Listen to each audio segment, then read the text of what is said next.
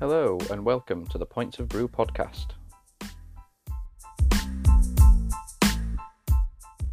Hello and welcome to episode 26 of the Points of Brew podcast with me, Stephen Carter. And this week, it's another first. It's Padstow again, as it was a first with Padstow last time. We've got 3 guests on this podcast. So we've had 2 before, but we've got 3 this time. We've got returning guests Simon and George. And then we've also got them joined by Ricky. So thank you very much, guys. How are we all doing? Yeah, really good. Yeah, nice to be back.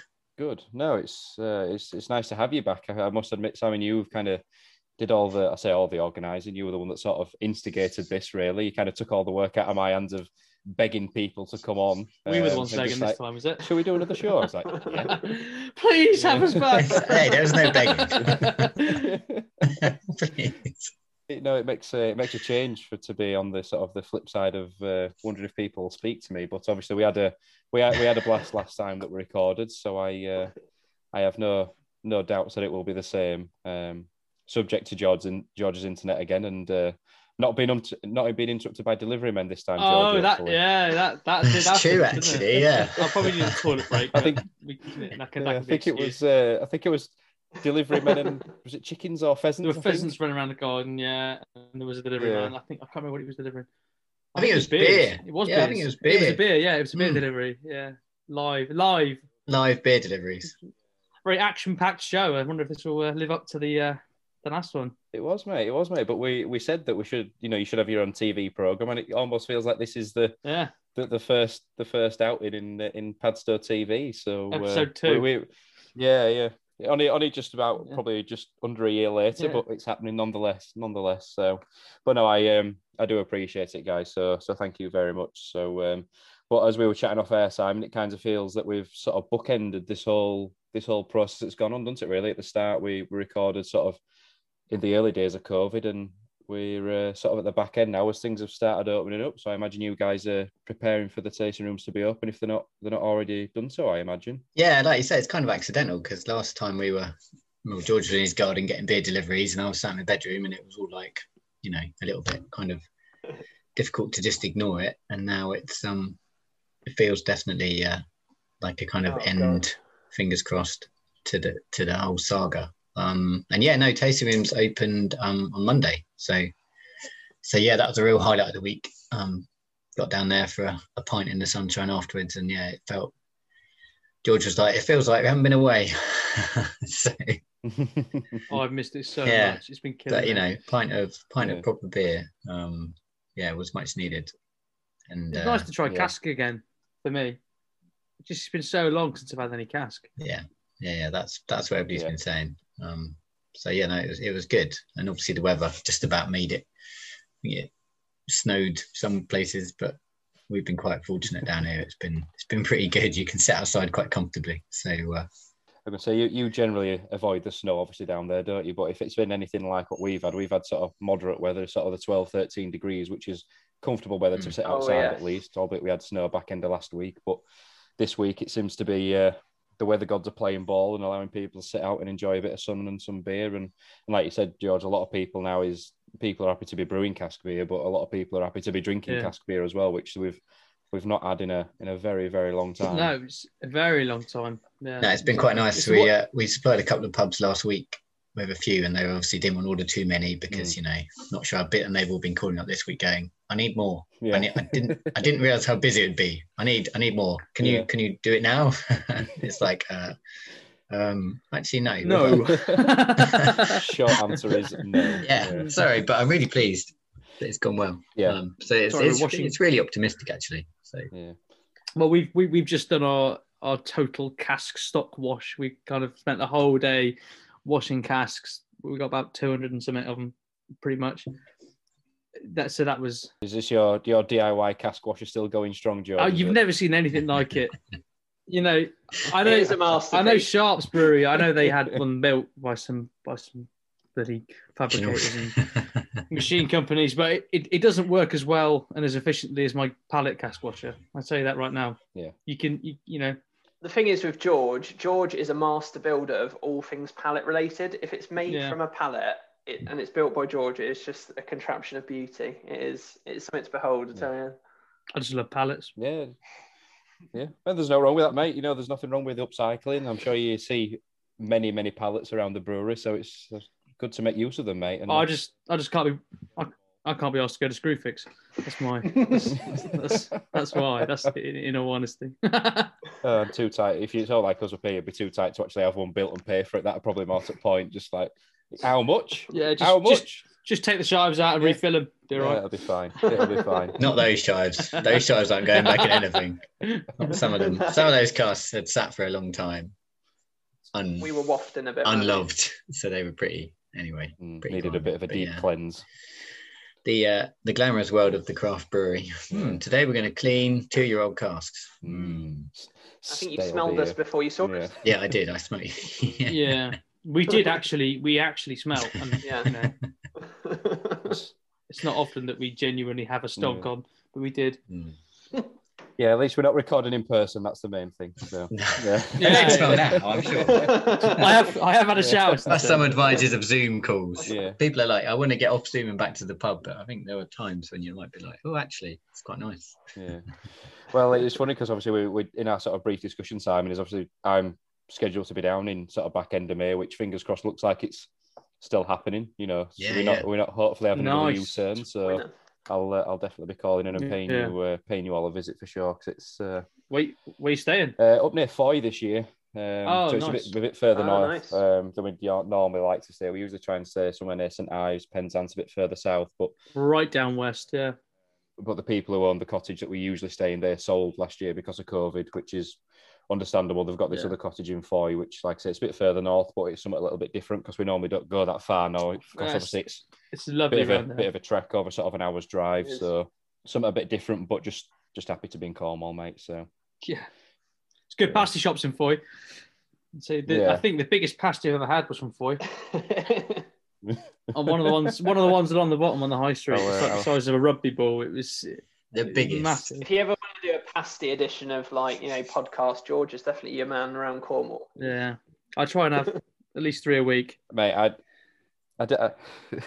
It's like law, is it not? It's like Yorkshire puddings around here. Surely, it's pasties is a daily occurrence. Surely, in an ideal world, it would be a daily occurrence, but unfortunately, I have to strip it down to minimum.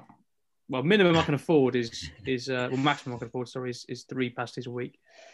So that's kind of where I'm at the moment. But we've had weeks with 5 pasties. It's a very good week.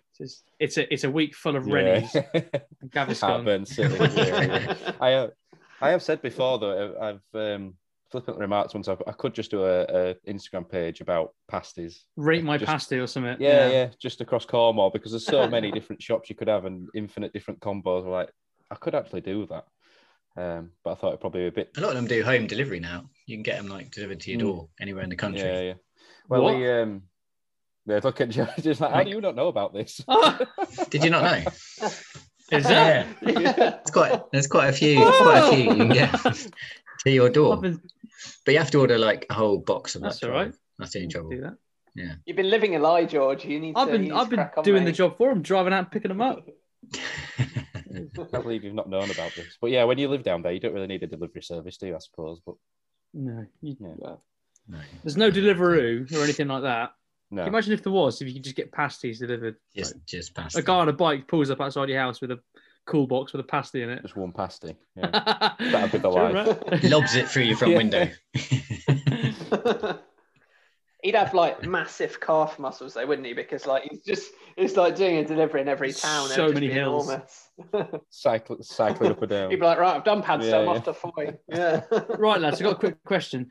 Do I pop one of the cans or do I pop one of my takeaways? No, save your takeaways. Okay.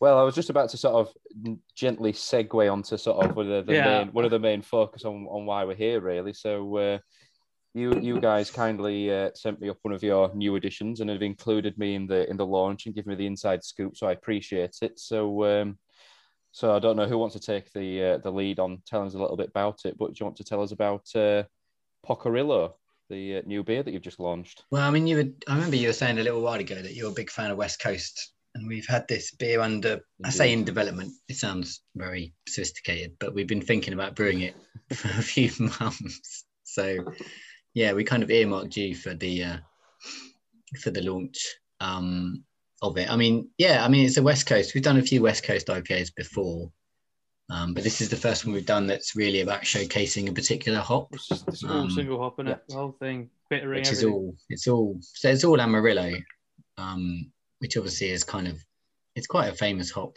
Apparently, it was discovered by accident on one of the kind of hop farms out there, and then they realised what great kind of aroma it had, and it's got quite good bittering potential as well. So it's quite a flexible hop. And we've kind of had it knocking around in the brewery for ages. We've used it in a few beers, like some of our New Englands, and always is kind of like, we'll put a bit of that in to kind of build up some of the aromas and some of the kind of citrusy quality. And this one we've gone, let's showcase it. And it kind of fits with the West Coast because Amarillo is like a big orangey. Tangerine kind of. Yeah, so you kind of, with the West Coast, it seems like match made in heaven. So yeah. Yeah, it's one of the sort of the popular hops to use in that style as well. You kind of see it on there. It's always on all the flagship West Coast. You always see Amarillo on there. It's a safe choice, but yeah, we did 2 dry hops with this one, and I got nailed in the first dry hop. You did. So I went in on a Saturday and I was doing some bits and bobs around the brewery, and I was going to dry hop the beer on the Friday, but I wanted to get it going kind of just pre-primary. Just before it starts producing a shitload of CO2. And I forgot. So I went in Saturday and I was like, oh, shit, I better do it.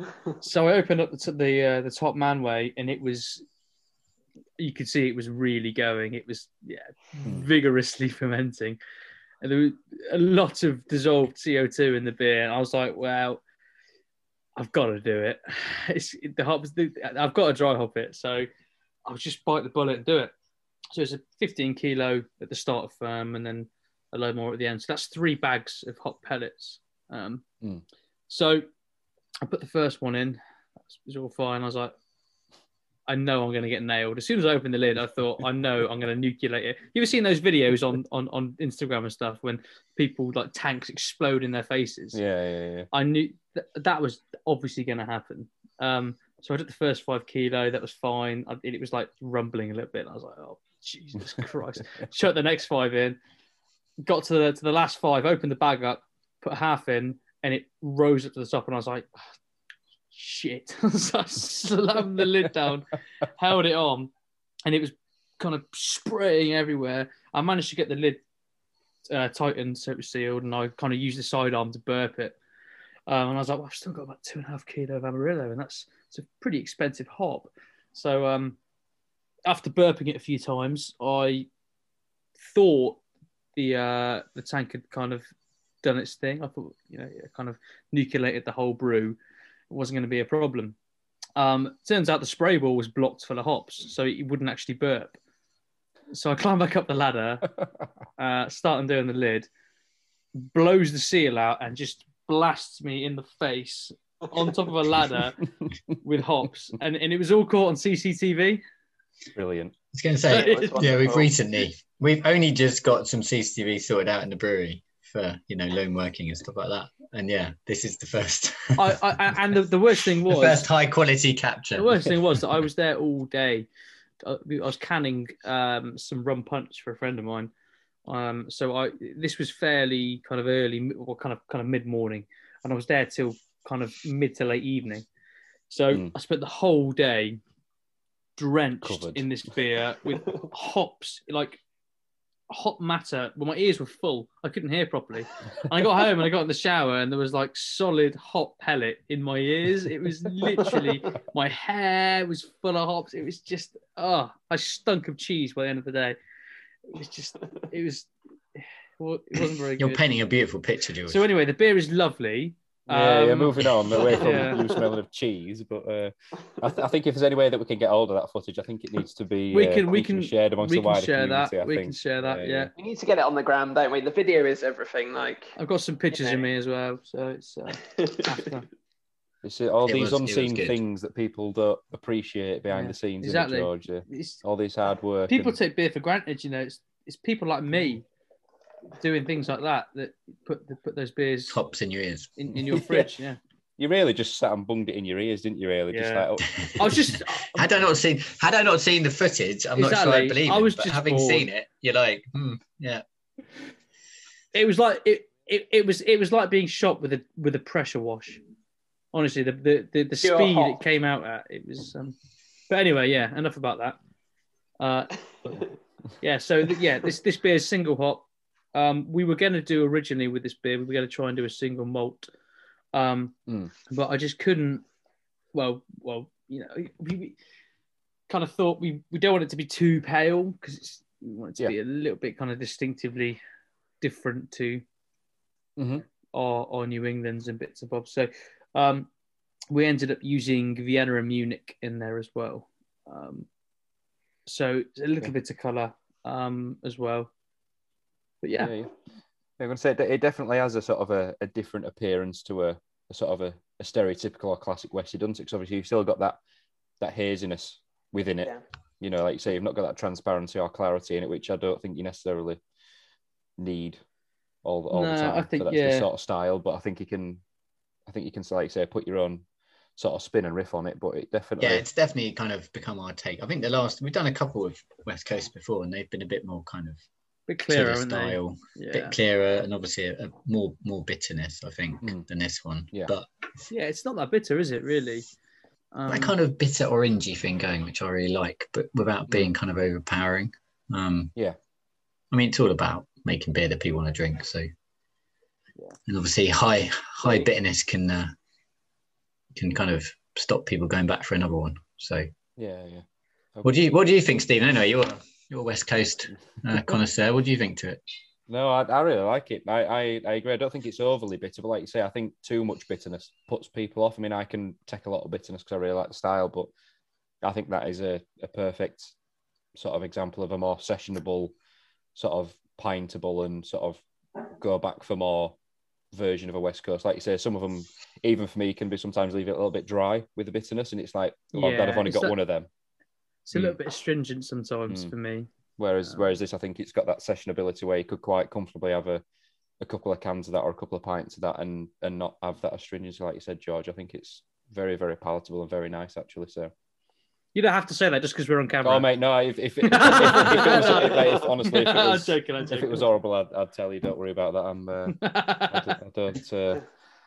I don't brown nose just a free beer, but no, I really enjoy. I'm really enjoying it, mate. It's very tasty.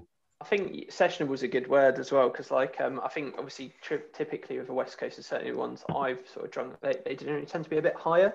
So being a bit closer to 5%, I think is something we talk about quite a lot. We've talked about beers coming out of lockdown, and actually, one of the things we sort of say about a lot of our beers that people want to drink are, I think, more sessionable things. People aren't really wanting to smash 11% imperial stouts coming out of lockdown, and all that stuff, because getting back in the pub, no one wants to be having a real sore head in the morning. So yeah. Well, this is it. I think we were talking about that last episode about sessionable stuff like that. Where we? I can't remember. We talk about it all the time because we like drinking.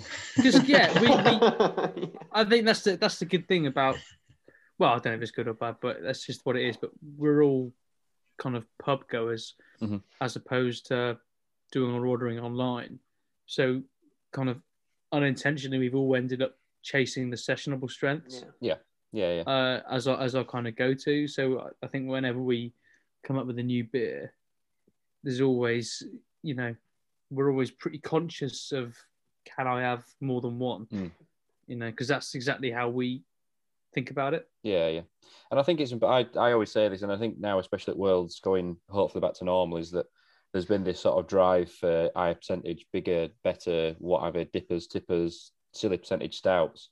Everyone's going to suddenly just do a complete U-turn and go back to the session strength stuff. Because, like you said, when I'm going out, I'm only going to, I'll either drink pints or I'll probably drink halves to try as many different things as I can. So I don't want to be drinking half of a dipper or a pint of a dipper or, a third of a tipper. I want to drink stuff like this that you can sit and have a few pints of. Absolutely. And then move on to the next place and keep enjoying rather than just keep, like you say, just end up legless in about 10 minutes, which can quite easily happen with stuff that's been coming out recently. So Absolutely. Yeah, exactly. I usually find that I don't know about anyone else. I think this is like maybe a mind over matter type thing, but I find that like at home I can be sat in like a dark room drinking a 15%, stout, and then I won't feel it. You're right, mate. Yeah, no. But then like I go to the pub and the excitement, like when we were sat outside having a beer. I mean, we were drinking 4% beers, and I was like, God, I can feel it a little bit. Like, and I'm like, I'm drinking a 4%, but I've been drinking these big heavy stouts, and I've been fine at home. So because you're on your own, you don't realise how pissed you are. That's yeah, true. exactly. Well, maybe that's you it. think you're fine. Everything's fine. True, you're like, oh, I'm all right. Nothing's wrong here. And you go to the fridge, and you're like, oh.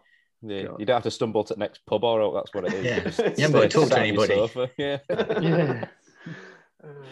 Yeah, question why you sat in a dark room though. Yeah, I know. Yeah, if you want to talk, mate. Long day of brewing with you. I need quiet. Hey, come on. It's not that bad, surely. It's a privilege. You should be paying to do it.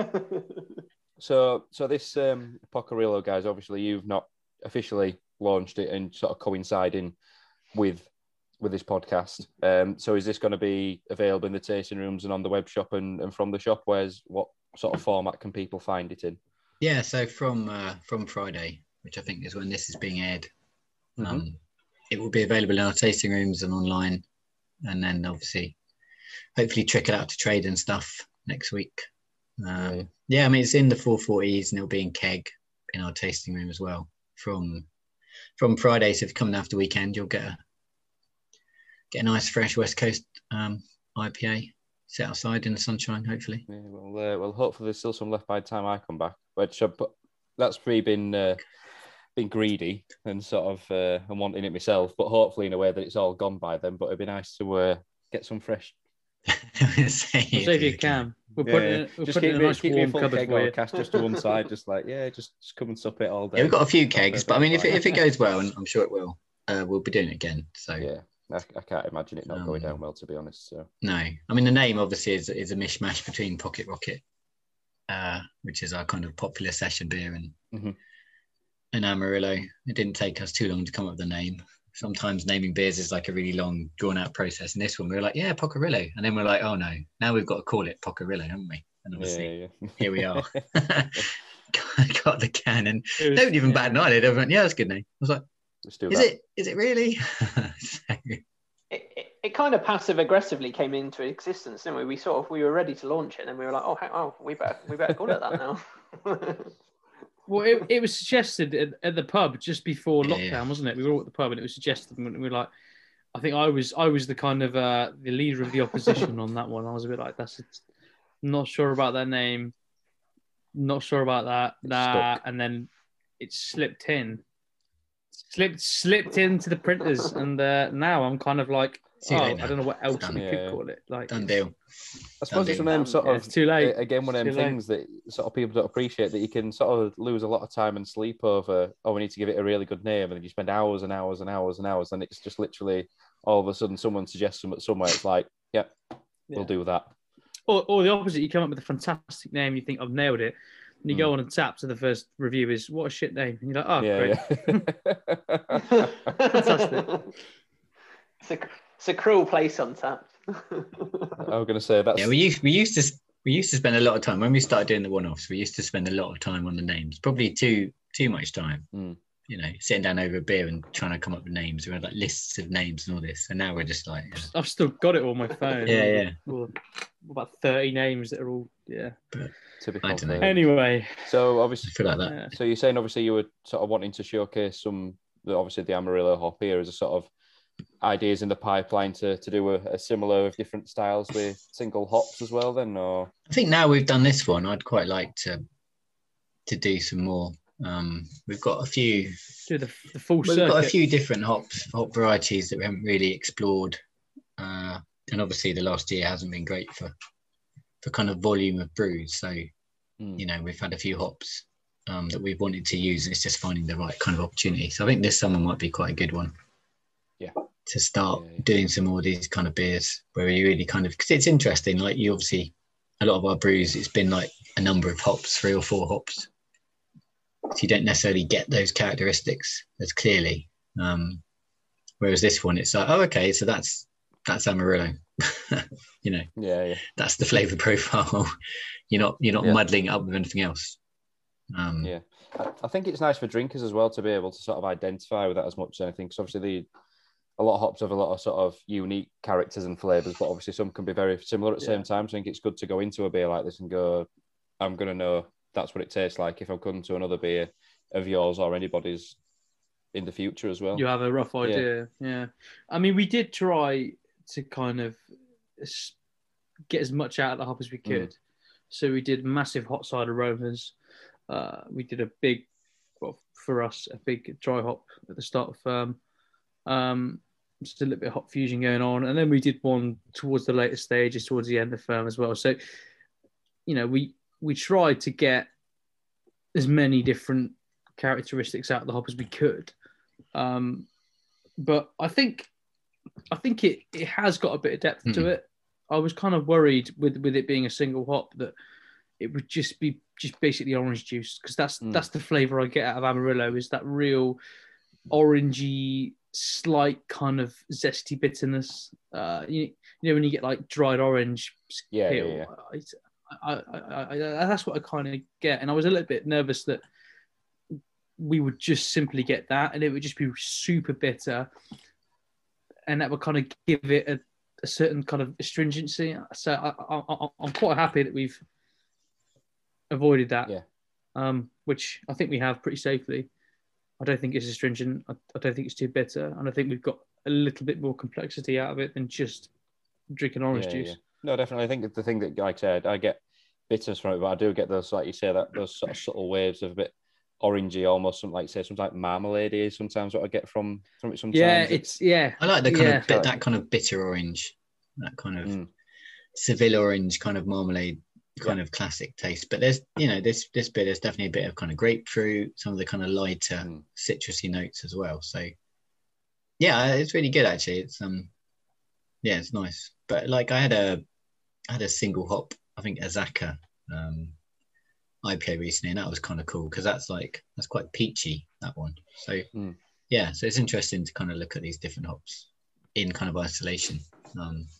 Really get a sense for the different flavors. Obviously, when those hops were kind of first, people were going, this is really cool. They probably were doing single hop beers and getting very excited about these different hops. But I think now a lot of beers are just kind of 3 or 4 different hops. So you don't get all of those characteristics.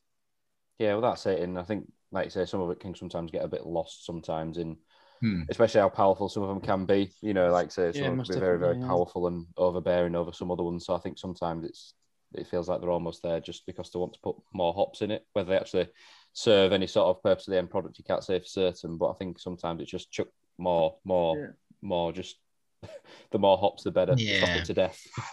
Yeah, I do.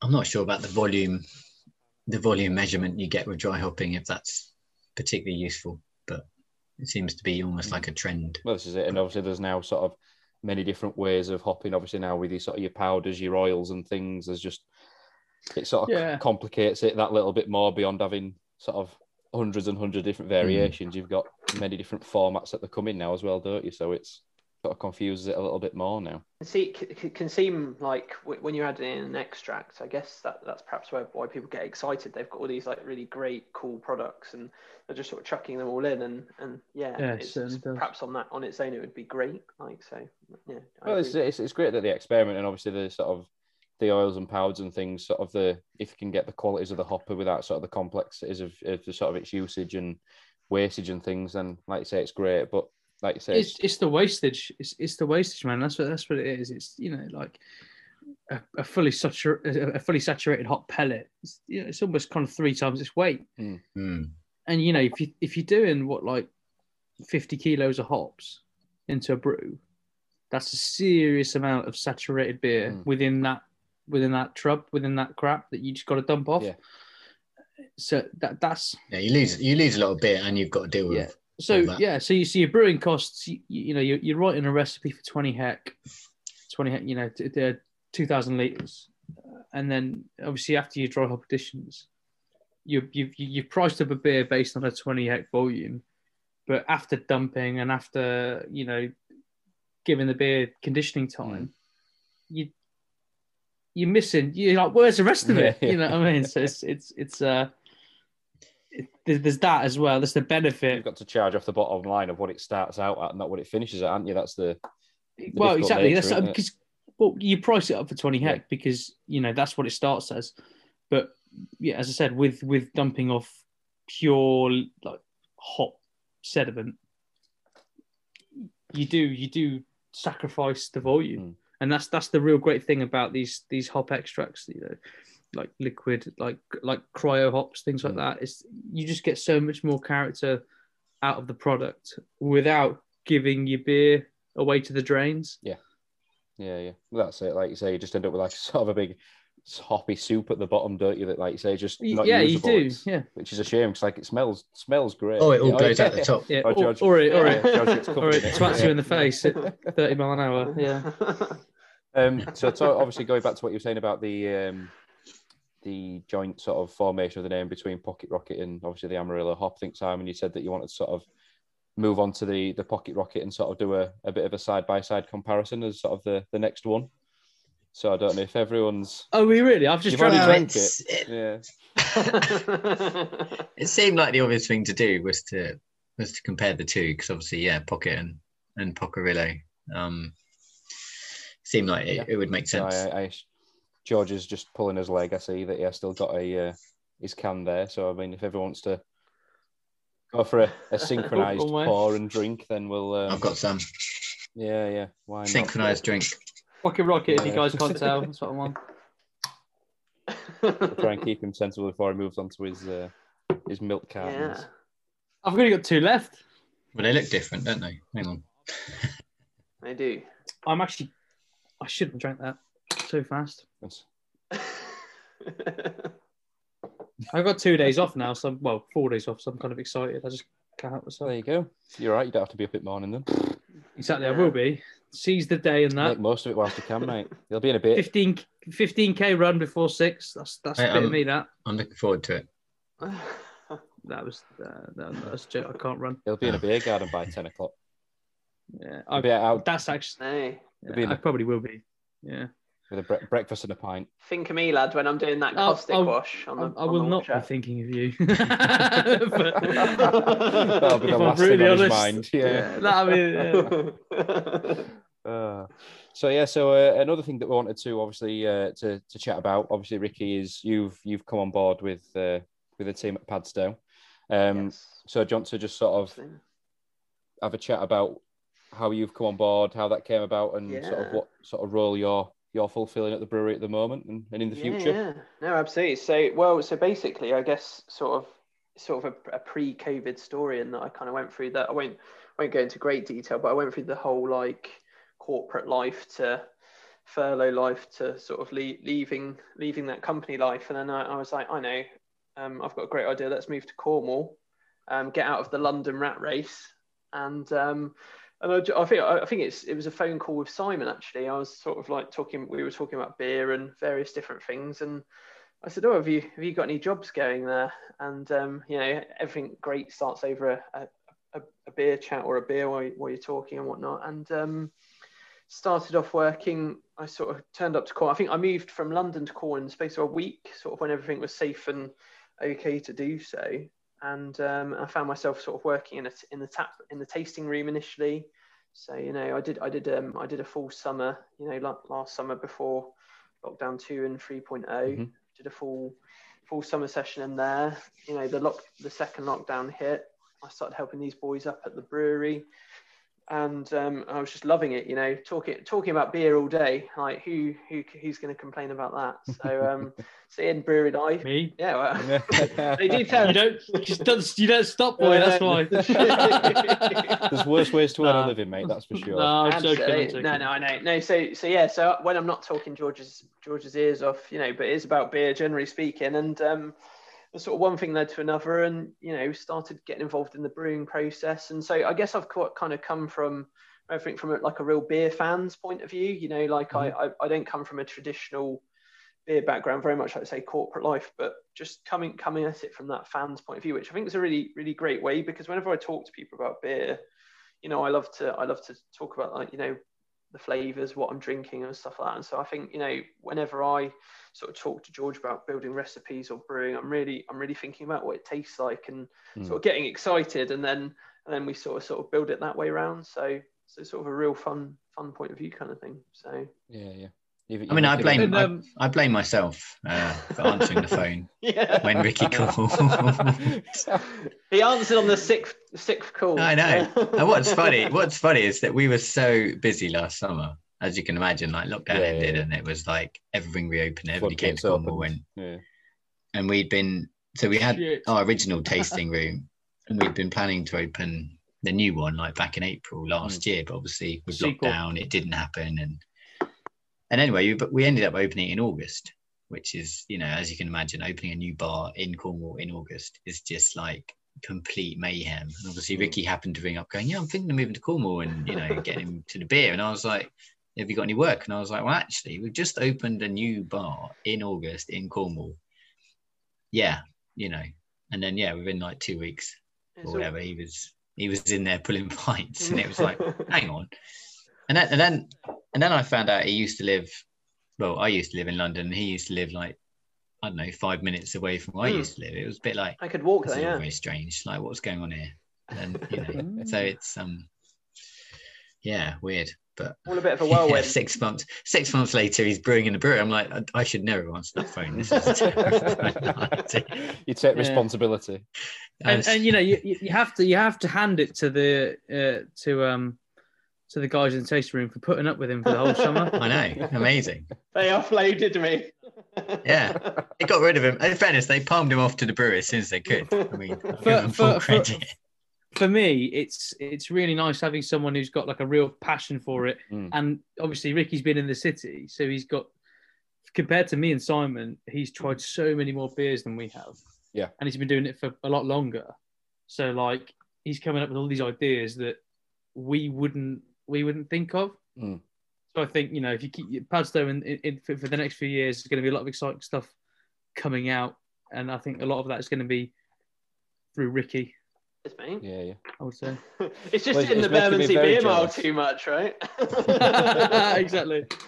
No, he's making me very jealous of that sort of dream of just up in sticks and like, right, I'm moving to Cornwall. It's it's a big move. What's stopping you? Do it. It's a long drive. Cost more than hope, mate. It's bloody expensive to live down there, unfortunately. It is now. It's better to be impulsive, mate. You think about money later. I felt my wife always jokes that I tricked her like into like doing it. I'm like doing my dream job in Cornwall, and she's like, how did I sign off on this? Like, she's like, I'm not really sure what happened. Yeah, well, this is it. I've always said that because my missus, she'd be all right because she works from home full time anyway. You know, she's done it for the last few years, so she'd be fine. But it's like, for me, it's like, might be ringing Simon up saying, Simon, have you got another job available? Just somebody else in. Just keep ringing the brewer, and if I answer, then you might be just keep wearing him down. Yeah, good luck getting him to answer.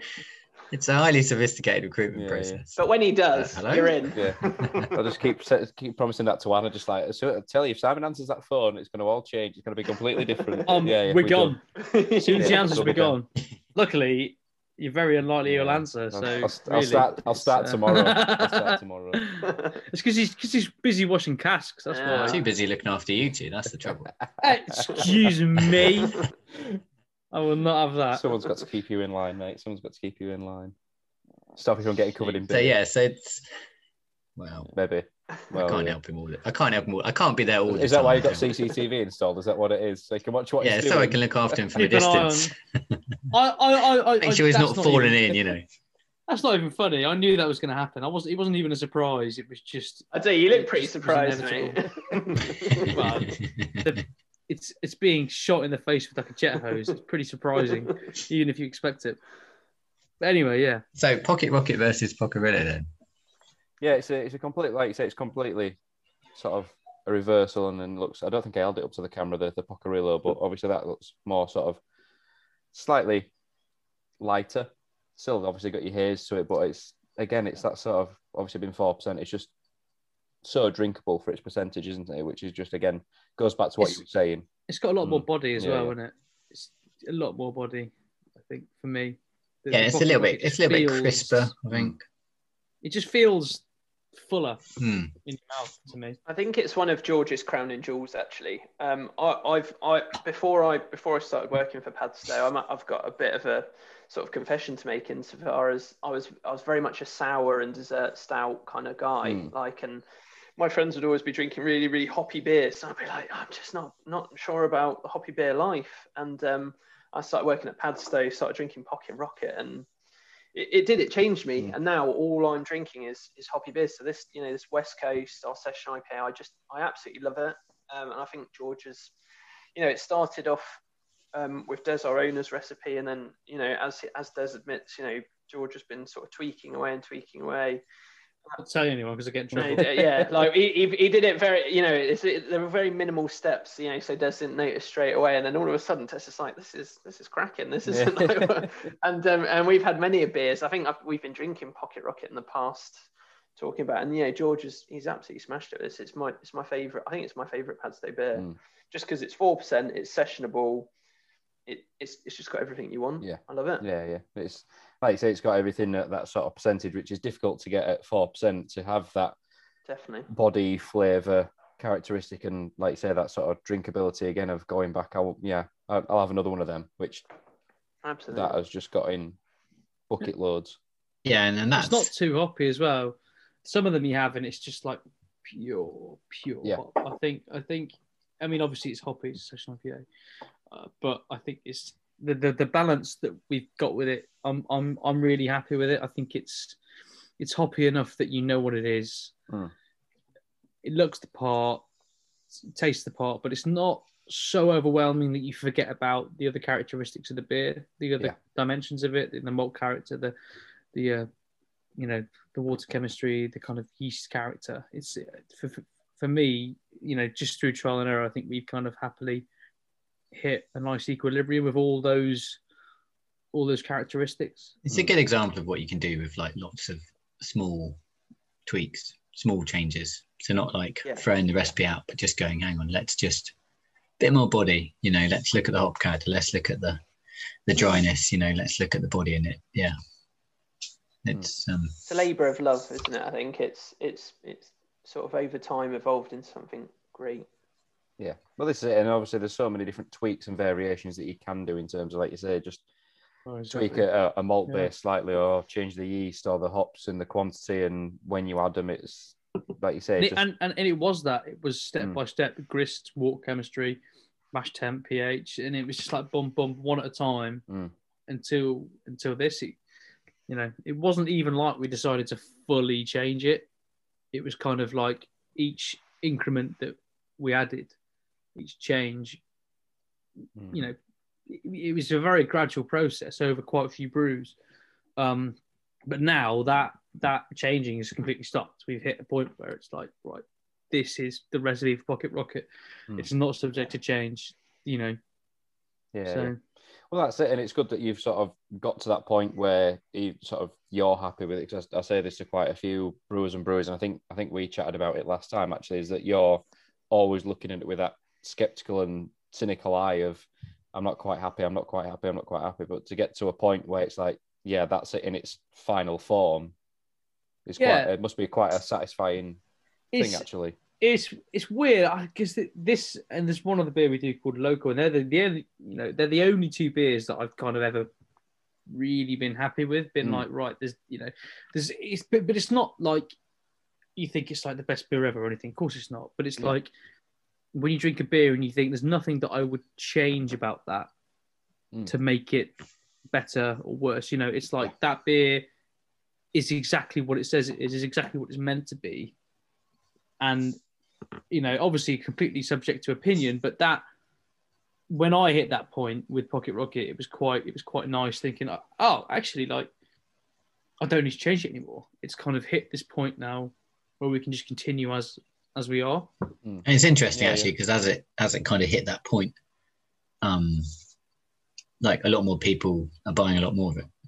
So it's not just us in the brewery going, this beer is finally good enough. Yeah, you can see people's like appreciation has also like gone up with the kind of changes. So it's really rewarding, not just to, as like brewers and that to be like, yeah, we've made this beer much better, but also to see people enjoying it and more people buying it, and so it's kind of hitting both sides of the equation, I think. Because that is it. Sometimes you brew a beer and you try a beer or whatever, and you think, oh my god, this is it. This is as good as it gets. Then you look on Untappd and it's like 2, 1, 0.25, and you're like, oh well, maybe I'm wrong. Like but that only happens if you make a lager and people go, I don't like lager. Bon. Yeah, I don't drink lager. But you'll never win on an Untappd. No, you'll never ever win on it. It's just such no, a but minefield. I love it. I love the risk and the spice. I just love it. I can't get enough. You mean like the complete insanity? Inject in Untappd into my veins. I just love it. It's like, I always say it's like the old TripAdvisor edit. Perfect. Couldn't score it any better. 4 out of 5, and it's like exactly. What? Yeah, brilliant. And like you say, I don't drink stouts, so I'm going to give it a 0.25. But that's classic. That is classic Untappd, isn't it? Why did you buy a stout? Brilliant. Why did you buy a stout? It's too strong for me. Well, it's 8%. What were you expecting? It's that. Yeah. It's that brilliant. I just love the to the point reviews when you get 0.25 and the caption of the review is shit. And that's it. That's what I love. They're my favourites because they're just like, there's no messing around. They're just like, it's shit. There you go. That's all you're getting from me. All you need to know. Yeah. That's all you need to know, mate. And but Stella's a 5. Yeah. Yeah. It makes me laugh. People going on Untappd and rate stuff like Peroni, Stella. It's like, why is that even on there? Why is that even a thing? Yeah, it's not designed for this purpose. So just get out. Well, that's the thing. If you look at their end of year reports, all of those beers they're on there and they're trending, aren't they, at the top? And you're like, what is happening? I mean, Guinness is quite a highly rated beer on Untappd. It's quite up there. Like, that's when you find out that Untappd has suddenly been bought out by all big 5 sort of conglomerate companies of AB and Bev, Heineken. That'll be the day. Just 5-star reviews for Carling. Yeah. Oh, there's nothing wrong with Carling, lads. We won't have a bad word said about 5. Come on, 5. Hey, you gave a very good review of the Carling Brewery Museum last time. It's not the Carling Museum; it's the Bass Museum. But the Bass Museum, sorry, and then also the anecdote of what happened whilst you were there. But yes, it's pissing in a head now. We're not gonna. That ship is sailing. We're not going to go back into those waters. Let's not go back. Yeah, if anybody wants to listen to that, they can go back to the previous episode. But I must admit, after what you said about it, I do want to go there. You should definitely go. You should. Yeah. You should. Yeah, now the world's open back up. Hopefully, it'll be back up and running very, very shortly. So it's not a million miles away for the sake of a day trip. So it must be closer than Cornwall. It's 5. I think anything's closer than Cornwall. True. Yeah. It's closer than Bristol, and that's the halfway point for me in Cornwall. So if it's closer than Bristol, then it must be closer. So Ricky, so obviously you're sort of approaching these things with a different sort of opinion and perspective. Have you got anything in the pipeline that you're sort of driving and want to do yourself, or? Yeah, I mean, there's definitely. I mean, God, we talk about a different beer. I can wake up the next day and I'll be like, oh, should we do one of these? There's definitely some cool stuff I want to do. I definitely want to play around with some. I love Belgian beers.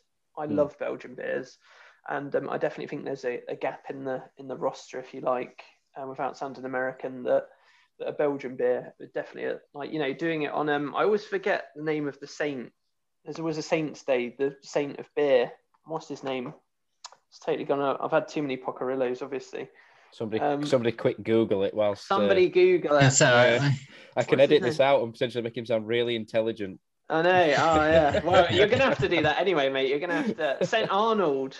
But yeah, so basically he obviously, he was infamous and became sainted for saving the lives of lots of medieval people by, rather than drinking water, he was giving them small beer and table beer. And because obviously, the boiling point and whatnot, it was a lot safer to drink. And so I'd love to do a Belgian beer and commemorate that day. I think that's pretty fun. I'm going to have... I mean, you've done all right because we've got a new stout coming out, haven't we? Yeah, and I was just about to say, actually, I'm really... my first input that you'll start to see, actually, because I said earlier I was a stout fan. We're actually is it next week? We keep moving it back, obviously, with all of the The COVID next week. It's next Final week. delay. Final delay. We're Final doing, delay. We're doing a We're definitely Promise. brewing it next week. Definitely bring it next week. A chocolate orange stout. Oh, excellent. So yeah, so I'm really excited about it. I'm a big lactose in beer fan. Big lactose in beer fan. So it's gonna be lactose. There's gonna be some real orange. So zest and juice, chocolate. It's gonna be good. So watch out for that one. That's gonna be and George very much takes the credit for the full recipe on that. But I definitely sat there and I was like more lactose. Yeah, well, Simon hasn't we accidentally ordered double the order for the lactose yet, so that's probably. I saw the lactose turn up today. Yeah, it's pretty large. I always like it when we're doing a new recipe because I was on the phone, and she was like, "Is that enough?" And I said to Rick, I said, "I don't know, is that enough?" And he was like, "Nah, a little bit more." It was quite. And I was like, "Okay, 100." It was quite romantic, wasn't it? We just locked eyes, and I was like, "More lactose." Yeah. And we ended up with exactly double. Exactly double.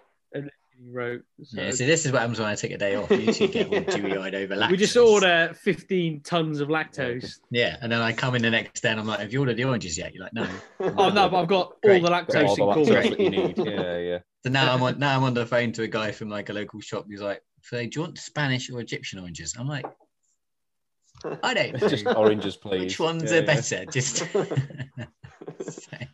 I'm definitely excited. I think I'm excited about all the zesting and the juicing that's going to happen, but equally, whilst we're doing it, I wouldn't be. Yeah, I was going to say, I don't know what you'll be doing that. Then. Yeah, it takes hours. Yeah, so you've just signed yourself up for that, mate. I'm going to regret that. There you go, twat. I'm going to be like 100 oranges deep, and then I'm going to be like, "Why did I say that on that podcast?" You went, you grated your knuckles off, and you're just crying in the brewery floor. Right, I'm off back to London. Fun. Yeah, that's it. Enough this, I'm off back. See you later. This was a terrible idea.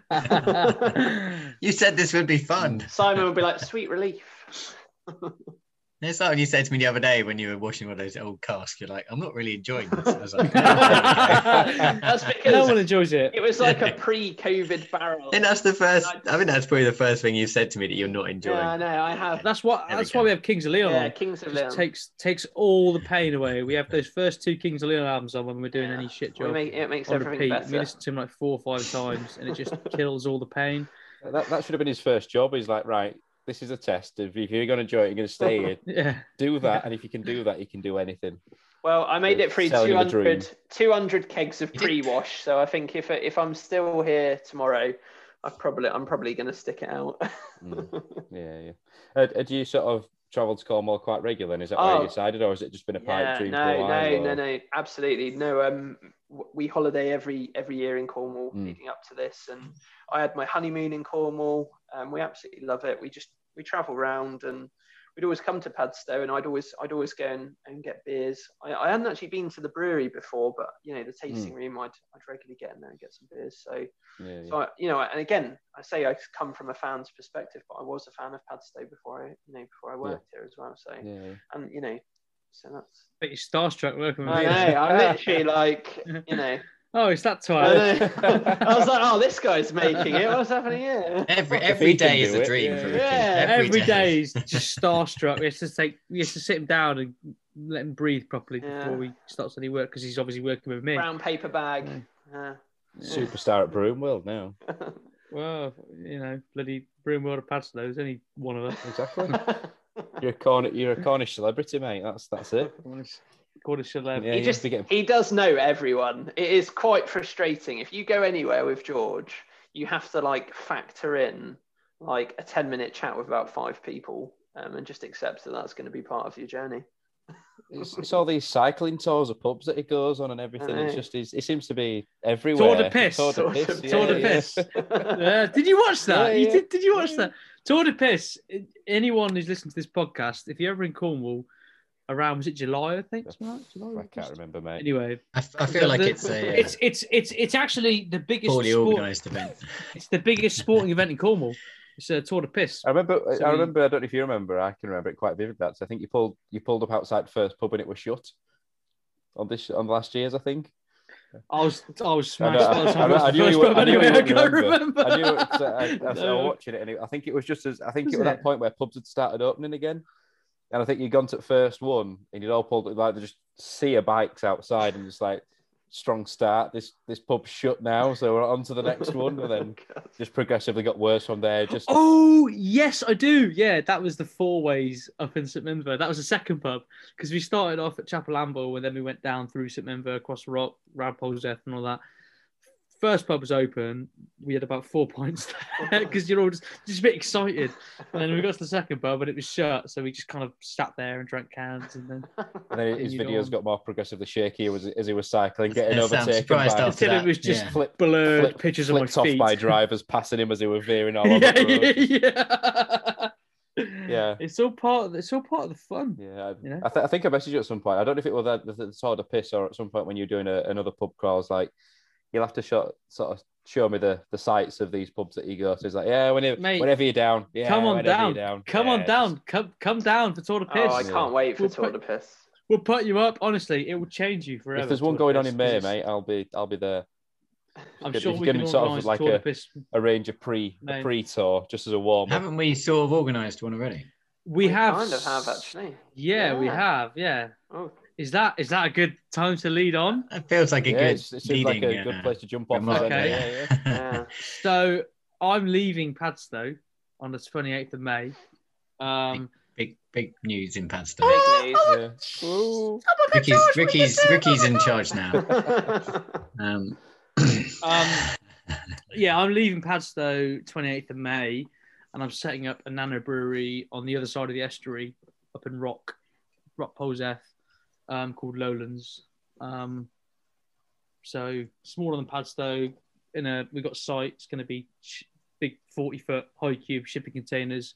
It's going to be a brew pub. So brewed on site, drank on site, sold from site. So yeah, Ricky and Simon are taking the brewing positions between them, and I'm cheers and gone, living the dream on the light side of the estuary while those boys stay on the dark side. I can sense this. It's good news because it means there'll be good beer on both sides of the estuary for the first time. And the leaving do is Tour de Piss 3. Yeah. And what Third Potentially. edition of Tour de Piss. and what date has that provisionally been planned in for? If we organise it. It is in If you May. organise it. It is in May, I think. It is, mate. Yeah. What do you mean if we organise it? All we've got to do is get a bike. You'd have to sort me a I've got you'll have to 3 sort me a bikes. bike out as well. So Yeah, that's That'll fine. be fine. We'll get you a piss bike. We'll get you. yeah. We'll get I'm going to say I'm just We can lend you a bike. We can lend you a frantically bike. checking my calendar now. So I think we're down from 15th to 27th, maybe 29th. Oh, there we go. Yeah. That we literally, go. you're I here think- for Tour de I Piss. think you are. You're here for Tour de Piss. It's destined.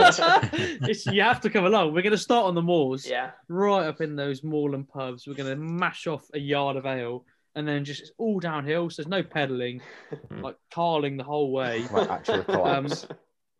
Yeah, you'll be all right. And then we'll get the Weybridge, and then we'll do all the pubs. Then we'll get the Padstow, do all the pubs. Then we'll get maybe the ferry, maybe not. Either way, there's going to be loads of carling. Is that your Fueled by I Carl. I don't remember That carling wasn't- being the that theme when we wasn't talked about part this of it. before. That wasn't. I pre-ordered so many He's cars. already put bar tabs on and like a sequence of pubs on on the tour route already. Well, the problem is, because all the pubs, St Austell pubs, they have Carlsberg. So I've had to buy in cans of carling, but I've hidden them along the route. Got to be like in ice boxes. Like when you're doing Oh, like an endurance Can we event. pull over, and you have boys? to- So I just Yeah. crouch down and pull out. yeah. That is a risky game. Pulling over for like what could potentially be a discarded can of carling. I mean, how many?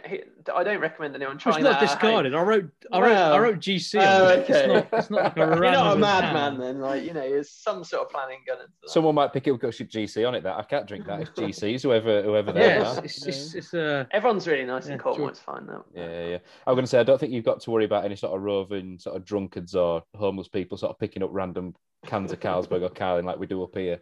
Unless it's in Newquay, but maybe but not in sort of. Newquay and Even Newquay is improved. That's it. That's it. Yeah, compared to Simon lives in Newquay. Oh, does he? Can't say too much. Okay. I was. It's, yeah. I see people walking around. It's like, how do you afford to live in Cornwall? And I just get really jealous and get really arsey about it and just sulk a little bit inside, just like. I'll tell you how, boy. We live in caravans. We live in caravans. Yeah, that's not you, Simon, obviously, but yeah. I don't live in this. I'm not in a caravan. Nuki mansion while I'm in a shitty caravan. That's I wish. You don't live in a caravan. You live in a shipping container now, lads. You live in Port Isaac. Yeah, I do now. I'm in Port Isaac now. Yeah, it's true. So has this been? But yeah, so it's it's big news. Yeah, it's been very big news. Big news. George has been with us for 4 years, so it's yeah. It's going to be sad. It's not going to be a stranger, though. He's not. I'm crying on camera, just for those that can't see. Just quickly throw some water on your face, just put it on. Yeah. Throw some beer on your face, it'll be fine. No, but it is sad because obviously, like, I started at shops on the rock side, learned to brew, learned the importance of SOP and quality control, and then kind of went to Padstow and got the kind of creative reins a little bit. So obviously, Padstow's kind of been the making for me. The making of me as a brewer. So to see the back of it is sad, but we obviously, like, we're still going to be in touch. Like, Padstow is going to be the staple cask beer at Lowlands. The name, I don't know if I said it already. So Lowlands will have. You might have said it already. Yeah. Plug you said it already. Every opportunity. Maybe once or twice, I think. Yeah. So that'll be the cask beer will be local. And obviously we're going to be doing collabs and stuff like that. So I'll still be doing stuff with Padstow, but it'll just be on the good side of the estuary, not the shit one. No, absolutely. And I think me and Simon, we're both going to be really gutted that George is going, but like we're really happy for him doing it. I mean, in the time that I've been there from sort of November, like, I've learned so much from him. He is a legend. He's taught me so much, and despite him, I'm a big Kings Leon fan, but he's nearly driven me mad. The amount of times he's played a half shake, half break. You've got to have your 5 a day, 5 Kings of Leon albums a day, or else you don't focus albums, like not even songs, albums. Yeah, albums, man. That's all we have. Kings of Leon on. I don't know what's wrong with me. I've gone through this like obsession with Kings of Leon, and it just makes, like, when you like scrub, you're pulling yeast out of a can. So is that a new band? Is that a new band? Kings of Leon.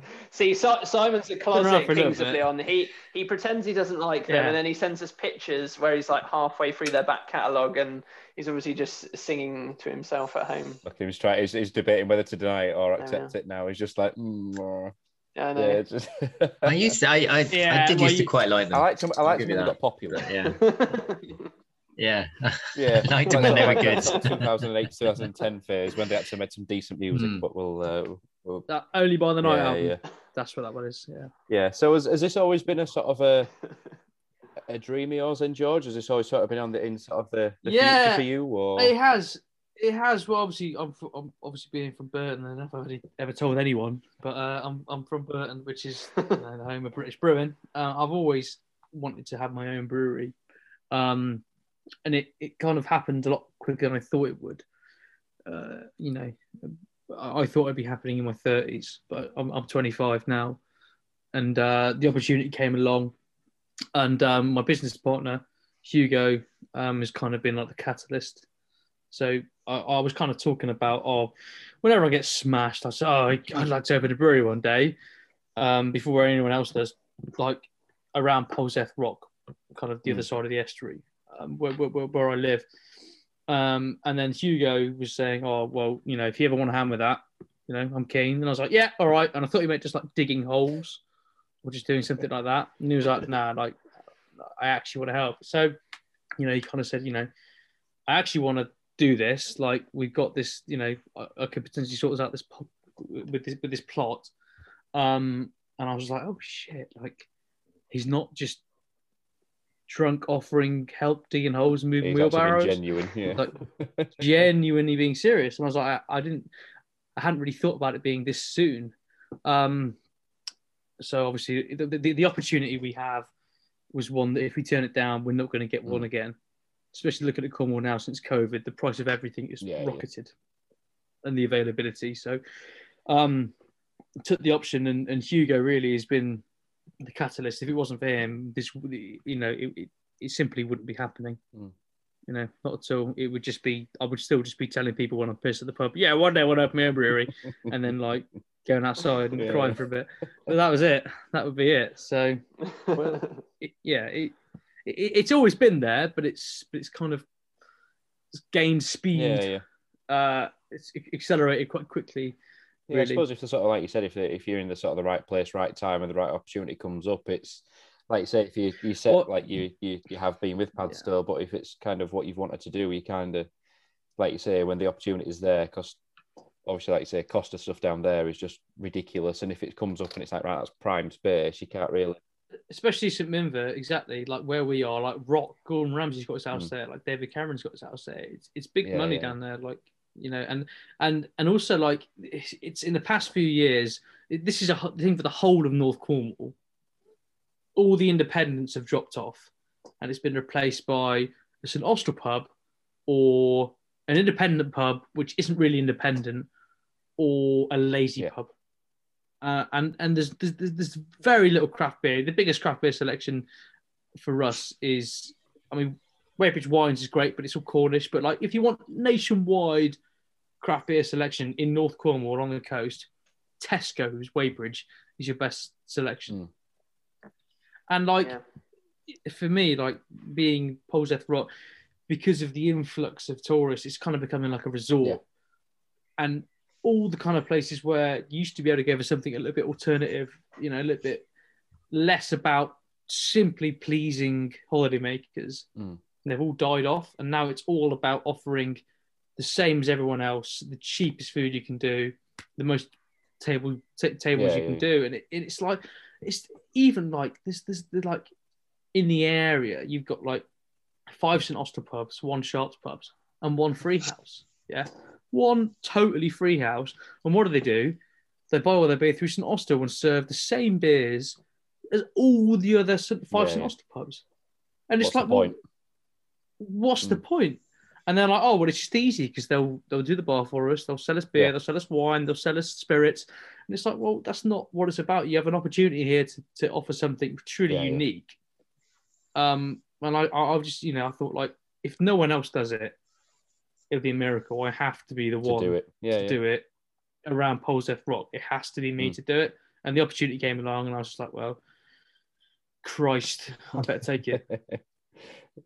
But by the same token, it's a big jump in it, because I know from our point of view of sort of going to my current work with Yorkshire Craft Beers is that we want to do the same as open a bar where we are, and we want to do what you're doing with sort of shipping containers, because there's only one really other place in sort of where we are that's doing craft beer, and it's like if we can be sort of the catalyst and driving force behind that, exactly, because we're outside of Leeds City Centre, which is a real hub for craft beer, but obviously City Centres are kind of sort of fading out a little bit now. If we can kind of be the driving force behind that, we want to do it. It's about creating that destination, isn't it? It's about making. Yeah, we were speaking to our landlord, and his wife came up, and she was like, "So what are you doing up here?" We're like, "We're opening a brewery." She was like, "Yeah, but Sharps is over the road. Like we're on the same estate as Sharps." And she was like, "Yeah." She was like, "Yeah, but there's a brewery there already." And I was like, "Yeah, but Sharps." I said, "It's Sharps. It's craft beer. It's different." She said, "Well, like, but they already make loads of beers." And I was like, "Yeah, but it's all the same." She just didn't get it. Yeah. And it's just that's the thing about, especially down in North Cornwall, it's just not a thing because of the consolidation of all the pubs under St Austell Brewery or Sharps or the big pub chains. No one's ever had to work to drag people in, because there's always an influx of holidaymakers. So, it's trying to like fully, as you said, exactly, get that niche and be the one that starts it there. Because you have to, if you're going to do it, you've got to be the OG. You've got to be the original. Yeah. Well, that's it. And it's exactly that. A lot of things start from shipping containers. And Verdant, they started from shipping containers, didn't they? It's, it's the popular thing now. We've sort of come to realise there's a few places that have done it around here, is that it's so much cheaper than having a sort of a custom built or purpose built building, to actually sort of have shipping containers and fit them out. It's a more financially feasible. And they look great as well. We've got 4 40-foot side cubes, so they're foot taller, and they're in like a horseshoe shape. So we've got this we've ended up with this lovely courtyard area, big double container hollowed out into one, nice tap room. So it's kind of like it's worked better than if we would have built it out of actual bricks and mortar anyway. So when you going to be opening, George? Well, we're hoping to be open 21st of June. That's the plan. But good auspicious. Yeah, we just kind of came up with that. Yeah. Don't know where you got that one from. Yeah, we listened to the streets, and then we just thought, what about the 21st of June? I just had this thought. I was like 21. Yeah. June 21. But yeah, if you're in Cornwall, Lowlands Brewing, we're going to be opening up 21st of June. Cans, try and be pretty modern.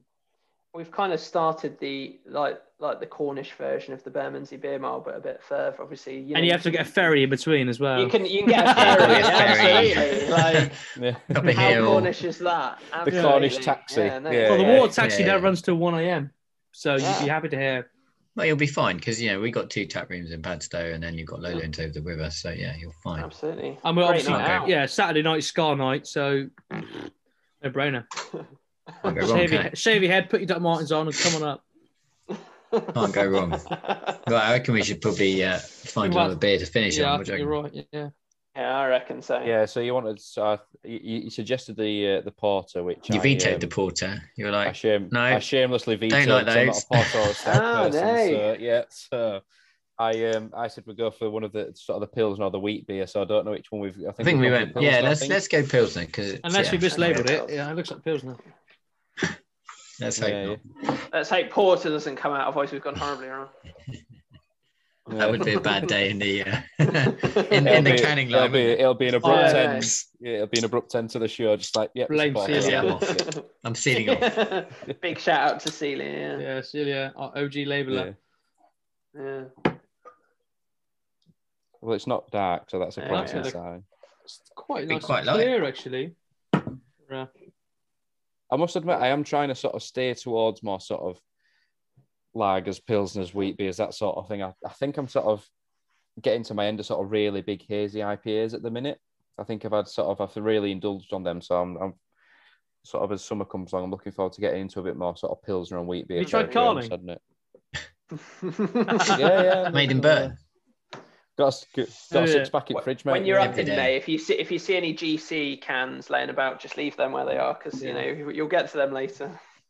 I'll swap them. I'll go behind some other stuff and mislabel them, and replace them. I think you're right though with the whole overindulging. Like I've definitely been guilty of it. Like because for me, I often follow like the Instagram hype a little bit, and it's just constant hazy IPAs, and I'm like, they're really nice, but there's only so much you can fit under the hazy IPA kind of blanket.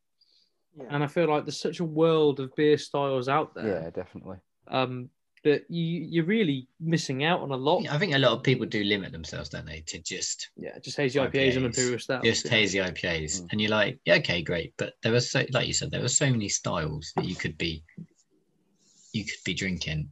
To just only really want to drink one style just seems it's criminal, isn't it? Really, I mean, you're just missing out on so many great beers. Yeah. Well, I think the sign is the sort of going back to Verdant is they've just obviously released their sort of small scale project that they've said that they sort of focus on, the juicy pales and IPAs. They've started, they're going to focus more on pilsners, lagers, sort of experimental things. And certainly, I've sort of been doing a beer school on the side, and it's kind of made me sort of go on to try. Oh, well, I want to try a bitter, or I want to try a wheat beer, or a pilsner, or a mild or something. It's like they're not the styles that got me into this. Do you know what I mean?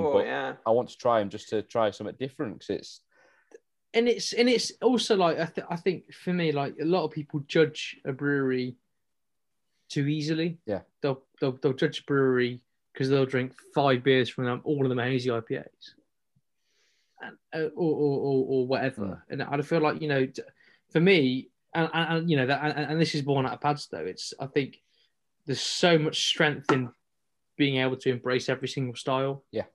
And also every way of serving it, not just putting it in a keg or a can. Putting bottle conditioning, cask conditioning, like a full plethora of styles. And not being kind of nervous to try something which isn't trending already. Yeah. And I think a lot that's the one thing for me. A lot of breweries, new beer, oh great, another hazy IPA. Okay, fantastic. What was it? You know, it's just for me, it's just a bit like, come on, there's so many different styles of beer that you could try. Just push the boat out a little bit. Yeah, definitely. And what's good for us, I mean, we've been obviously Pilsner. We've been bringing it for years and years, and it's another beer that's changed over the years. I mean, it used to be a bottle conditioned Pilsner, which you don't see them. Christ, that goes back. Don't see them anymore. And now, yeah, it's much more kind of modern, and yeah, I guess it's a much better beer for it. But like we've been doing these collaborations with Bulletproof from Plymouth, who are completely obsessed with lager brewing. I mean, Paddy, they're a lager brewer, aren't they? They don't do anything else. Yeah, they are. But I mean, yeah, like the level of kind of knowledge about how to brew a lager they've got is just like, you just don't get that. Unless you, yeah, we've been, unless you are Bulletproof. But that's made our Pilsner better.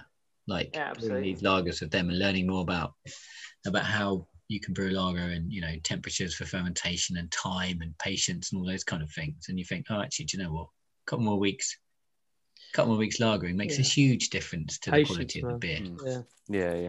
Well, that's it. And I think that's what scares people about doing it sometimes, isn't it? Obviously, it takes so long to ferment. It's weeks rather than days, isn't it? And it's such a exactly. If you it really is weeks. If you can turn around an ale of some sort in 10 days, a lager is going to take you 40 days. Kind of, or at least on the bare minimum, and that's real low lagering time. That's 4 brews you could have done in the meantime, and you're occupying one of your tanks. So you can kind of see why small brewers are like, it doesn't make any economic sense, really. Well, you just restricting your production. By the time you've done the 4th brew, you probably sold the first one. Exactly, yeah. And yet you've just had this beer sat there lagering. Yeah, and you still only get however many units. Exactly, you don't get the same volume over time. It doesn't get bigger. It doesn't grow. So is this? It's been in here for 4 weeks, and there's 4 times as much. Hooray! Yeah. So is this one that you sort of tinkered away with, then, George, or is it just one that's not so naturally progressed? Or I've reduced the bitterness slightly. For a couple of progressions. I mean, we used to filter it, which took out so much of the flavour. But obviously, at the time, I hate filtering as well. Well, ignoring the hatred of filtering. Like at the time, it was like we were trying to compete directly with, other filtered lagers. And so it was all about, we need it to be completely... It has to be consistently clear. Completely clear. But it just ruined the beer. Like, the amount of flavour that you lost. And obviously part of that was doing it quicker, lagering it for less time and filtering it, which obviously is what, bigger breweries do. Because as we've talked about, having your tanks full of beer for 40 days isn't economical. Might make great beer, but it doesn't make a lot of economic sense. So, Carling doesn't take 40 days to make. No. So we've definitely, we haven't done any dramatic changes, but we've definitely tinkered with kind of how we make it rather than the recipe. We've stopped fining it. We've stopped filtering it. So it's whatever goes in the brewing process is in the can and the keg. So it takes a little bit longer to brew. But I think it's a far more flavoursome beer. I think, I think it's only benefited from those changes, and that's the thing. It's like reinforcing, like it'll get there. Just wait for it. Yeah, it's so easy to rush a beer out if you just filter it. Yeah. Right. Rain has kind of helped us, isn't it? Rain has kind of been an unnatural, an accidental. We found ourselves. Rona was the key. Rona was the key. We found ourselves lagering, and then we were cracking cans and we were drinking them, and we were like, "God, this is really good." Well, yeah, we had a brew in. We had a brew. We brewed a lager just before lockdown, didn't we? And we did. Sat there literally just before for weeks and weeks and weeks. And then we can package it now. And it was really tasty by the end of it. I must admit, there's something a bit like for me, a lot of lagers are just sort of lager is lager. Regardless of who's produced it, it can just a lot of it just tastes rinse and repeat. well, something about a Pilsner and especially that, there's just got something about it that is just, like you say, it's got that flavour. It's something a little bit different, but it's still infinitely drinkable. Yeah. That you just, again, put that in a pint, and I could quite comfortably sup pints of that over an IPA or a pale. The one thing that I've learned in my whole time of drinking beer is that never, ever, ever trash talk big beer or mass-produced lager, because it happened to me. I was trash talking big beer, and then I was sat down and I was given a load of lagers, blindfolded, no idea what they were, and tasting them for drinkability without the brand and the label and all that stuff with it. And it was the ones that you would least expect. I won't go into names, but they're the ones least expect coming out on top every time, compared to like the leading craft brewery lagers. And that's the real issue for me. It's the fact that a lot of big beer in this country is lager. So a lot of people think, well, I'm not drinking lager because I can buy Carling or Carlsberg, whatever, down at Tesco's or Sainsbury's, whatever. So I think embracing the fact that lager is a big old book. There's lots of styles. There's lots of different breweries doing it, and it's a whole new world, because I feel like you walk into a beer shop, like a decent craft beer bottle shop. I feel like 80% plus is ales. It's stouts, it's IPAs, it's pale ales, it's all that kind of stuff. I don't think you see as much lager. You see a bit of imported lager, but there's so much out there, and I think I'm yes, I said I'm guilty of it, and it wasn't until we kind of I got told I was a mug for saying it, and then obviously we spoke to Paddy at Bulletproof, and we kind of realised actually, shit, there's so much out there. There's so much diversity in the start, in the whole kind of group of lager, that really it's made us think twice about how we brew it, thinking it's only our lager, it's only our Pilsner, we're only trying to replace this brand, bosh it out as quick as possible. We've kind of taken a step back and said, actually, there's all these brands out there, but if you take a step back, there's so much diversity in between each one, and if we just wait a little bit longer, we just take a bit more time with the recipe, this and that, it's such a better beer for it.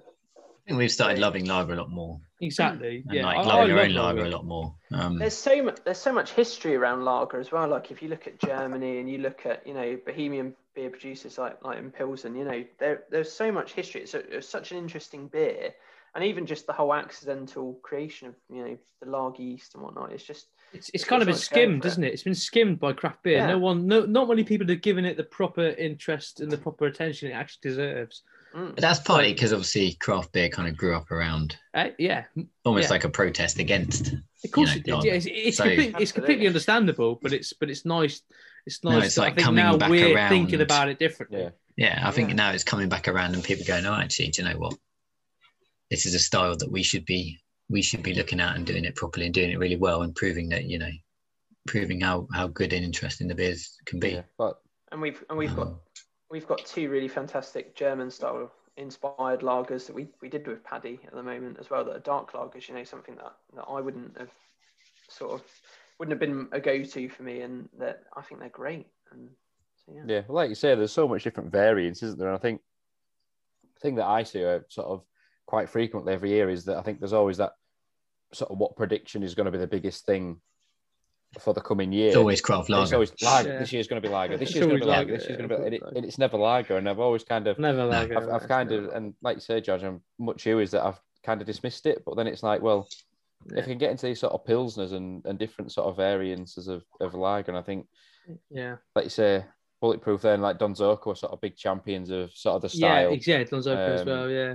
Utopian, Utopian. They've done a fantastic. But it's a completely different style of drinking, because it's like like if you drink hazy IPAs at the time, it's all about the hops and the body, and that's it. Whereas a lager, there's nothing to hide behind, especially in a Pilsner or a Helles or something like a Mars, and something where it's really clean. There's absolutely nothing to hide behind. So like it really, to me, shows the quality of the brewer and all the thought that went into it, because if the beer's shit, the beer's shit. You know, you can't. It's definitely hide attention behind to a detail, big- isn't it? You can't hide Yeah. behind a big dry hop or a big ABV.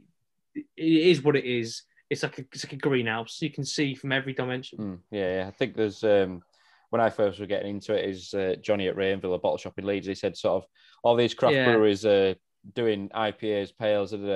One style they all want to do and do well is like a bock, like a lager. Is that they all they won't admit it, but they all want to do a bock and do it really, really well, because brewers don't necessarily want to drink what they're making because they're sort of sick of it, really.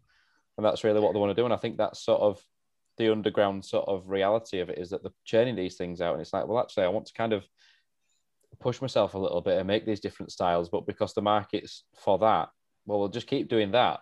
But I actually want to drink and actually make that instead, that they don't actually get a chance to do all the time. And that's something we've always tried to do, is to actually make beers not that aren't sellable, but interesting beers, different styles. You know, let's challenge ourselves to do a bock, to do a goza, to really push, find a style we haven't done before and do it, and then try and do it really well. And that's definitely, for us, has always been a bit of a challenge. That seaweed goes you did was really good last year.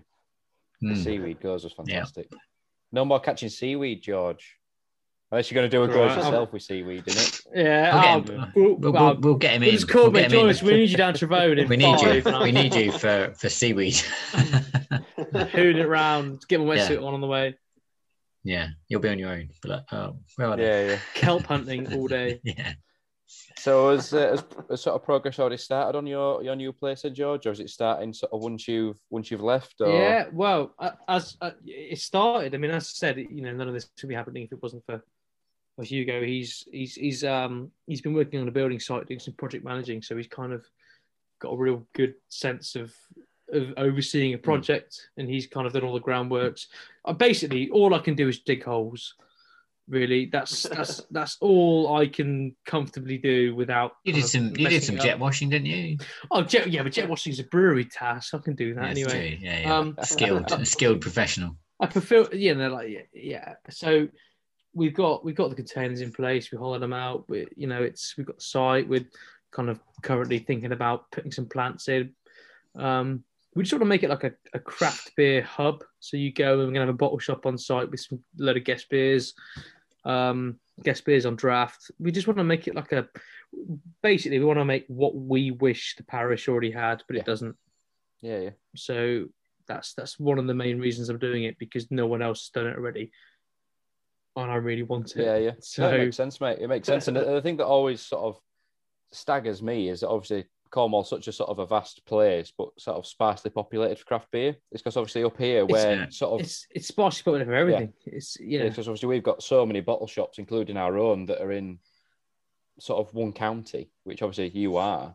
And then at one point you had two bottle shops in a full county, which is like, no, it's bonkers. Ridiculous. And then one of them shut. Yeah, exactly. And that's the thing. Like you drive down west, Truro, Falmouth, like St Agnes, they're all pretty close together. So you can kind of, if you're down there, you've got one port of call, you can kind of go to them all. But on the north coast, you're miles away from that middle point anyway. So it's for us, it's just a nightmare getting hold of decent beer that we haven't made ourselves. So I kind of want to. That's the thinking behind it. But obviously, if I brew it as well, even better win-win. Double whammy. Yeah. Exactly. Yeah. I mean, what's good now is that a lot of the because Cornwall's always had loads of breweries, but a lot of the beer has not been kind of accessible. But now, obviously, we've got tap rooms in Padstow, like Pipeline have got a tap room in St Agnes, and Black Flag have got a tap room in Perranporth. Yeah. So it's starting. It's getting to the point where you'll be able to do a tour of Cornwall, and everywhere you go, there'll be a local craft brewery making really good beer, and there'll be a tap room that you can drink it in.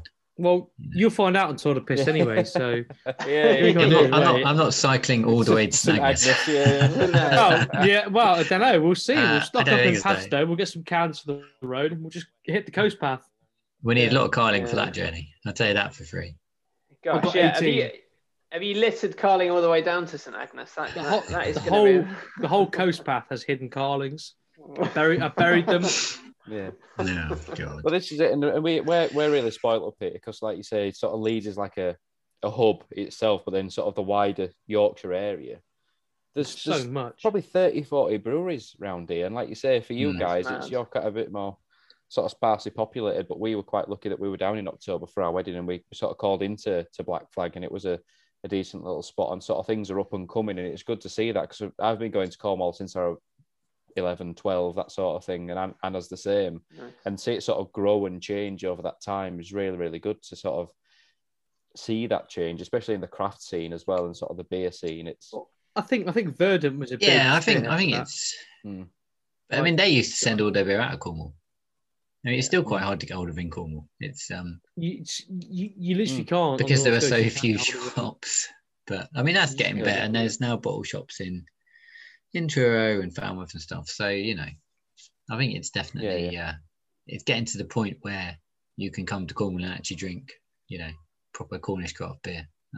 And I also think that like it was a few years ago, 5 years ago or so, people would come down with, oh, I like craft beer, but they kind of assumed that St Austell Brewery, because you could only really find it in Cornwall, was like this craft brewery. Yeah.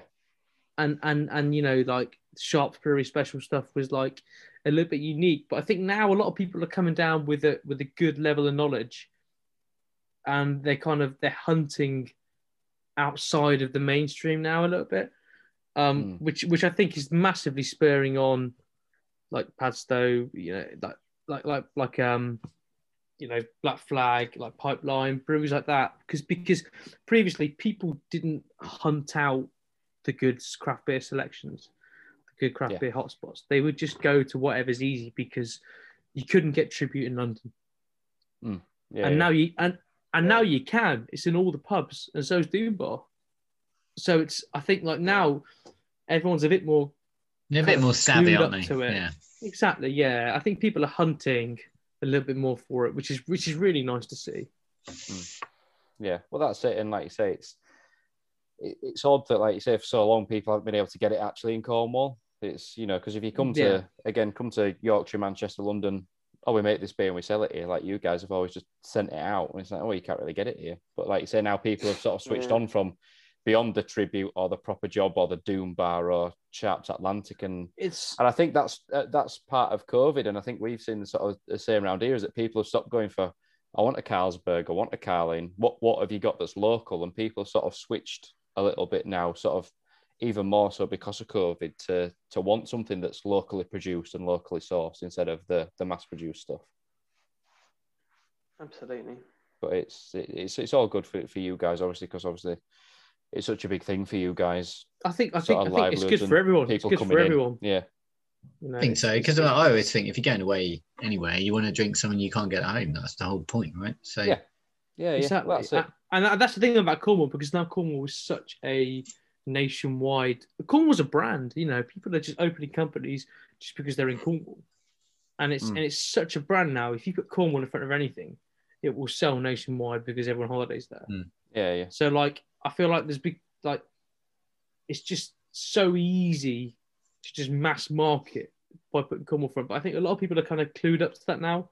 I think a lot of people are kind of realizing that, oh, hang on, what was a few years ago such a Cornwall thing, I can now get it in Spoons, Yates pubs. Yeah, people are starting to ask more questions. They're buying it in cash. Like, where's it actually made? Yeah, exactly.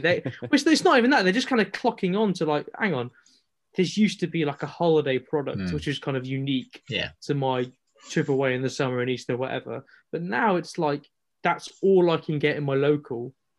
Why? Why can I only get Doom Bar and Tribute in my local pub where there's so many great breweries where I am?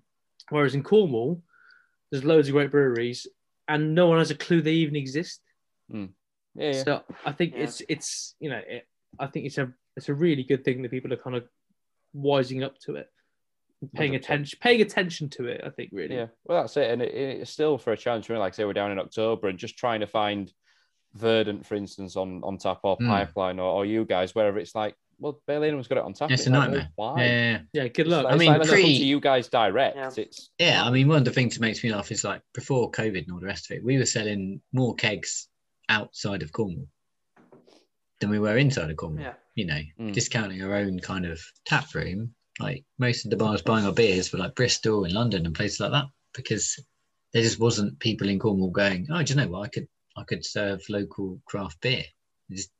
Just the venues just didn't exist, and it's better now. But yeah, it's I think it's still going to take another few years before there's a really good kind of craft beer appreciation in the kind of pub sector down here, because it is just so one-dimensional. But it's going in the right direction. 100%. Obviously, for us, we're lucky in terms of having Padstow. It's kind of captive audience a little bit, and we've got our bars down there. But we're obviously providing that kind of genuine local product, which is what people want. So, and it's good stuff. Yeah. So, yeah, 100%. And like you say, the more the good word gets out, the more that people are going to come in. And I think, like you say, because of COVID, people are going to holiday more in this country a little bit more. So that again will hopefully drive the local demand and just grow the brands collectively and push it. I think so. I mean, in some ways, the weird kind of upside to COVID for us was that a lot of people who had been coming down obviously were sat at home going, well, what do I want to drink to remind me of, happier times? And it was, let's order beer from Padstow. Let's order beer from, whoever. And it's been very gratifying to kind of have that support. Obviously, people stuck in the Midlands, stuck in flats in wherever they live, and thinking, I want something that's going to remind me of what I did last summer. Yeah, you see on Instagram, don't you? You see someone who's got their beer delivery. Yeah. And they're like, they'll tag us, and it's Birmingham or Manchester or and like a little taste of Padstow, and that's really been. It's been very significant, I think. Help, obviously for us, but for people as well. So. Yeah. No, definitely, mate. Definitely, it keeps you going, mate. It's motivation in it for sure. I think so. It's been good for us because it's been a weird old year, but. Moving on. Is it? Yeah, I think so. I think it's been a year. Bigger and better things. Yeah, I reckon. Bigger and better things, mate. Eh? And now people can come back and get a taste of Padstow in person. Yep. Yeah. Exactly. Cool. Well, guys, I think that sort of nicely brings us to the end of what we had planned to talk about. Unless there's anything you guys want to cover, but I think that sort of wraps things up nicely. Apart from sort of George's farewell almost of cheers and gold. Yeah. Have to play some sort of teary music or something. Yeah, if you could play something really sad. Maybe like Jeff Buckley, Last Goodbye. That's quite nice. It's not too sad. It's got upbeat as well. Yeah, I'll see if I can put some sort of like sad outro music or Which is the Lineman by Glenn Campbell. That's a classic. Put on the brewery a lot. I'll see what I can do. But no, guys, it's been a pleasure. As always, Ricky, it's nice to have met you virtually. But absolutely. We'll see you on Tour de Piss, mate. We'll see you there. Bring your helmets, whatever you do. Bring your helmet. Safety first. I have to buy one. So. Oh, I have to buy like a tabard and a high-vis jacket and everything. The high-vis, you have to have a high-vis. Elbow pads. I need elbow and knee pads. That's what I'll need. So, but yeah, I'll hopefully see you all in some way, shape, or form next month. That'd be awesome. But it's nice to have been part of it, George. I'll be certainly paying you a visit sort of later on in the year or next year once you're up and running. Definitely. The start of the Cornish takeover in North Cornwall for you. And we'll see what the future brings, mate. North Cornwall Beer Mile. That's what it is. Hey. Mine a bit. Look forward to it.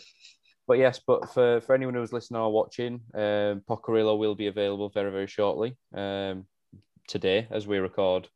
To be released on Friday. It will be released via Padstow Direct. So anyone's in the area wants to place an order, please do so. It's a very, very tasty West Coast beer. And anyone who's coming down, please pay me a visit as I will be doing so. And check out the brewery and also the tasting rooms. But guys, thank you very much. And I'll speak to you again soon. Thanks, Stephen. Cheers, mate. Pleasure, mate. Cheers. Thanks very much. Bye-bye. Cheers, man.